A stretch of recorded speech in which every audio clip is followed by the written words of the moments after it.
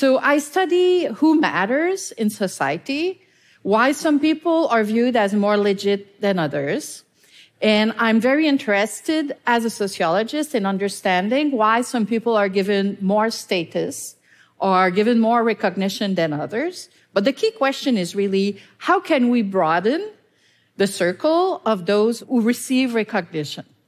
And I think that by studying recognition, we can really get hope. And especially once we understand that recognition is produced by all of us on a daily basis by the choices that we make and by the values that we teach our kids. But we're not doing this by ourselves. We are surrounded by institutions and cultural tools that we mobilize to make sense of the world. And these institutions and cultural tools are created by human beings, by many people, and they enable the transformation. So it's very important that we structure our environment in a way that it makes recognition more easily achievable. So one person who creates such tools is Joyce Holloway, who is the creator of the show Transparent, which depicts a advanced middle-aged man who becomes a trans woman, and then she negotiates this new identity with her adult children. So I interviewed Holloway. Let's listen. If you think about how your work has influenced the direction of what's happening in Hollywood now, I mean, there's not many shows that have trans people, So how do you think about things changing or? Yeah, I do see a lot changing right now. I do see a lot of things sort of like Transparent out there. And yesterday I was on a phone call with some philanthropists and some activists and some writers where we were all talking about the political power of protagonism and the creating of your own propaganda, because you're making more people like you. And so we need to make a world where people focus on, love for the other rather than ridiculing the other.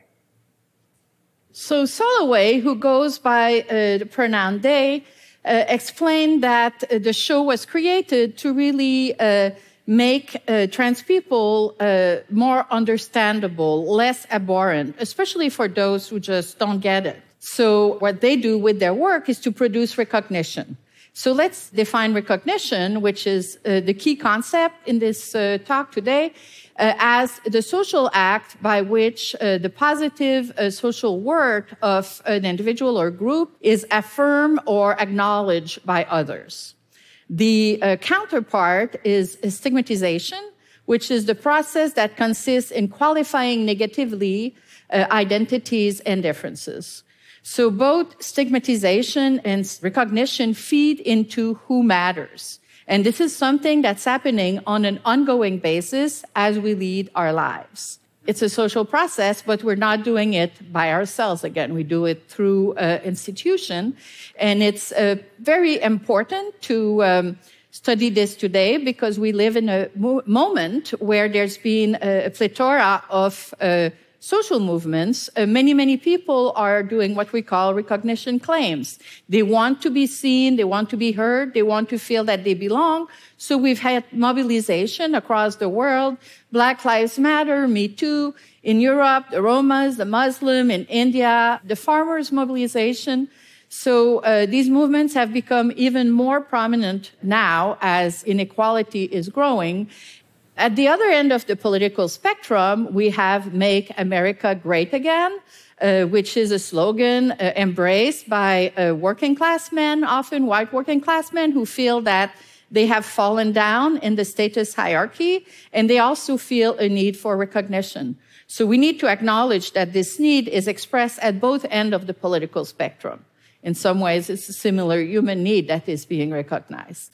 In order to understand this better, I wrote a book titled The Dignity of Working Man, which is really based on interviews I did with workers in France and the US. So in the US, I interviewed many white and black working class men, and in France, white and North African immigrants. And my question was really about what are the tools? How do they understand their own self-worth in a context where these societies increasingly celebrate college-educated professionals and managers? So what I found in my interviews is that they really use morality as a way to define themselves as worthy and respectable. They say that they are survivors who pay their bills, even if They don't have much money. They try to keep their kids in school out of trouble. They are very hardworking, and they define themselves as self-reliant. And there, they often define themselves in opposition to other groups that they perceive as less self-reliant. So for white workers, it's often they define themselves as having a disciplined self. And in the book, I argue that for African Americans, the emphasis is more on the caring self, that they are in touch with the human thing. In France, you have a very different pattern where the main enemy are Muslims. And until very recently, blacks and low-income people were very much included as a part of us that we need to protect and defend. Things are changing very rapidly there. And these boundaries have deepened with the enormous growth in inequality that we have experienced. And we know, for instance, that in the US, fewer and fewer people can live the American dream. This is devastating, especially for young people who don't have any hope, who know that they don't know where to go. So we interviewed them, and my students and I, when we found that for many of them, the new dream is about inclusion and diversity. They are redefining what the dreams are about. And we also did interviews with a lot of other agents of change, people like Soloway, people who are really working toward transforming and growing inclusion. So, for instance, interviews with queer and black photographers. And when I asked them what kind of work they're trying, what motivates them, the themes that kept coming back is, I want to depict us in a way that is humanizing, dignified. I want to depict them the way they would like to be represented in a more multidimensional way. And we also did interviews with funders who play a very important role because they are scaling up narratives. There's alliances that are created between many creators of new narratives and these funders who are legitimating new discourse. So the Ford Foundation, for instance, which is a leader in this field, has funded a lot of organizations. So, for instance, the National Domestic Workers Alliance, which was behind the film Roma, Oscar-winning film that presented domestic workers in a three-dimensional way, humanizing them, showing them as, lovers, mothers, etc. A little bit like the film Maid, that is the series Maid that is now playing on Netflix, if you've seen it. In another paper, we try to understand how is it that some groups are able to transform their stigma, become more recognized, and others aren't. One of them is the obese, who remain extremely stigmatized, not only in the US, but elsewhere. Many people think that there's something wrong with them, like they're lazy, they're self-indulgent, and that has not changed very much. The very successful group is people who live with HIV/AIDS. Those of us who are old enough remember that in the 1980s, many people were extremely scared of AIDS.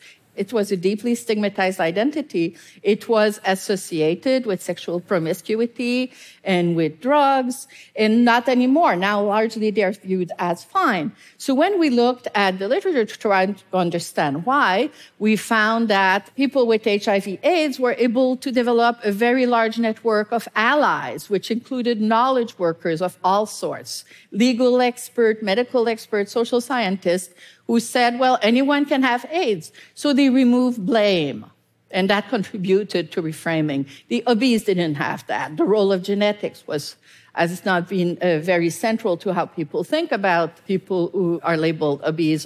So we came up with a model where we say, well, basically, these knowledge workers, the social movements, have been able to make alliances to transform the meaning of these groups, but they did that by drawing on the cultural resources that surround us. So this is very important. The basic idea here is that whereas psychologists today are emphasizing a lot the importance of pro-social attitudes, and many people are talking about empathy, my take here is that this is important, but even more important, I think, is to construct an environment around us that gives us the tool that we need that make it easier to not diss certain groups. We need to be able to be surrounded by tools that we can mobilize when needed. So it's not about human nature. Many people now talk about how we're hardwired. Personally, I think we don't know anything about human nature. Most of what people say about human nature is pure speculation. Not because we say, We are hardwired as. It doesn't mean anything to me. So thank you. So at the end of the day, we really need to think about how to move forward. And because my message is also one of hope, I think because at the end of the day, it's about how we as human beings get mobilized to change things, right? In the current book that I'm writing, which is precisely on how we redefine worth, we interviewed in our interviews with Gen Zs, we found that middle-class youth were much more likely to say, kindness will change the world. Being empathic will change the world. The working-class youth say, no, we've experienced inequality for decades. My family has gone through hell. It's a power struggle. We need to redefine how the world works. And this is partly where the criticism of the cancel culture comes from, different style of thinking about social change. So recognition really matters to the extent that it often produces inequality. So think about LGBTQ youth whose parents may just throw them out of the house. They end up homeless. This is a case where stigmatization creates material inequality. We need to think more about this. It's not only about feeling good. It's also about the ways in which stigmatization affects our well-being. Think about the many people who've been victims of the opioid epidemic, which is tied to their loss of status. Think about the high incidence of COVID among African Americans due to the wear and tear that comes with living with racism every day, which, creates preconditions. Stigmatization is also bad for all of us to the extent that living in a society of indifference, where many people are not treated as human beings, is bad for everyone. I think it feeds hopelessness. Our children, when they see homeless people in the street, it's an issue that we all need to take very seriously. So, of course, then, we need to ask ourselves what is to be done. So I'll conclude with a few comments on this. We can look at what has changed. So what can politicians do to help with social change? Same-sex marriage law, as soon as it was passed in 32 states, had an immediate effect on the number of LGBTQ youth who attempted suicide in high school. The law told them, you're worthy, you belong. So all laws, all policies have an implicit message about the worthiness of the recipients. And I would really encourage policymakers to give this some thought. Also, politicians and policymakers contribute to shaping collective identity. So I'm Canadian. When I say that, there's an immediate shift because people have very different associations when they think I'm French and when they think I'm Canadian. Pay attention to this. So it's like suddenly I'm a new person, right? Because I study it from the perspective of a group that has been historically stigmatized, which is interesting. No one thinks it's the case, but it is. So where I was going? Oh, yes. So when I was young, Pierre Elliott Trudeau, the father of Justin, who was then prime minister, declared he wanted to deal with the tension between French and English Canadians when French Canadians were fighting against colonization. Let's use the word. And he declared that the country was a multicultural country. Everyone was very cynical, but it really influenced how immigrants are received in Canada today, with many more resources put at their disposal in terms of learning language. I think it made the Canadian society a tiny bit more solidaristic than the U.S. Let's then address the question of what citizens can do. Well, this can be a little bit more controversial, but we make choices every day in, for instance, where we send our kids to school. I live in Brookline, Massachusetts, which has excellent school. Many people send their kids to private school. They engage in what social scientists call opportunity hoarding. They're very nervous about the future of their kids, so they just want to give their kids all advantages. Well, one thing we know is, over the last decade, enormous increase in the extent to which there's class segregation in the U.S. Fewer and fewer working-class people and middle-class people interact in the workplace, in neighborhoods, in schools, etc. We are all feeding this on a daily basis. So we need to give this serious choice when we make decisions about where to send our kids to school, for instance. So this is an example of engineering institutions and policies that make a difference. And then we also need to engage in more conversation about our collective solidarity. So those of us who have Gen Zs or millennials as children will certainly recognize that these groups are constantly trying to train boomers to be more inclusive, right? We've all experienced it. Often the focus is on gender or sexual or ethno-racial identity. Class is often not on the agenda. So I would say, yes, please continue. The boomers need it, but you need to broaden the agenda even more.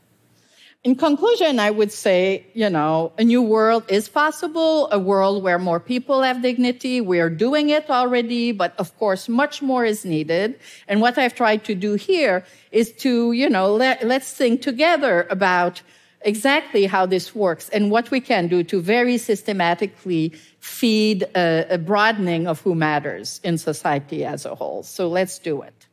Thank you. Thank you so much.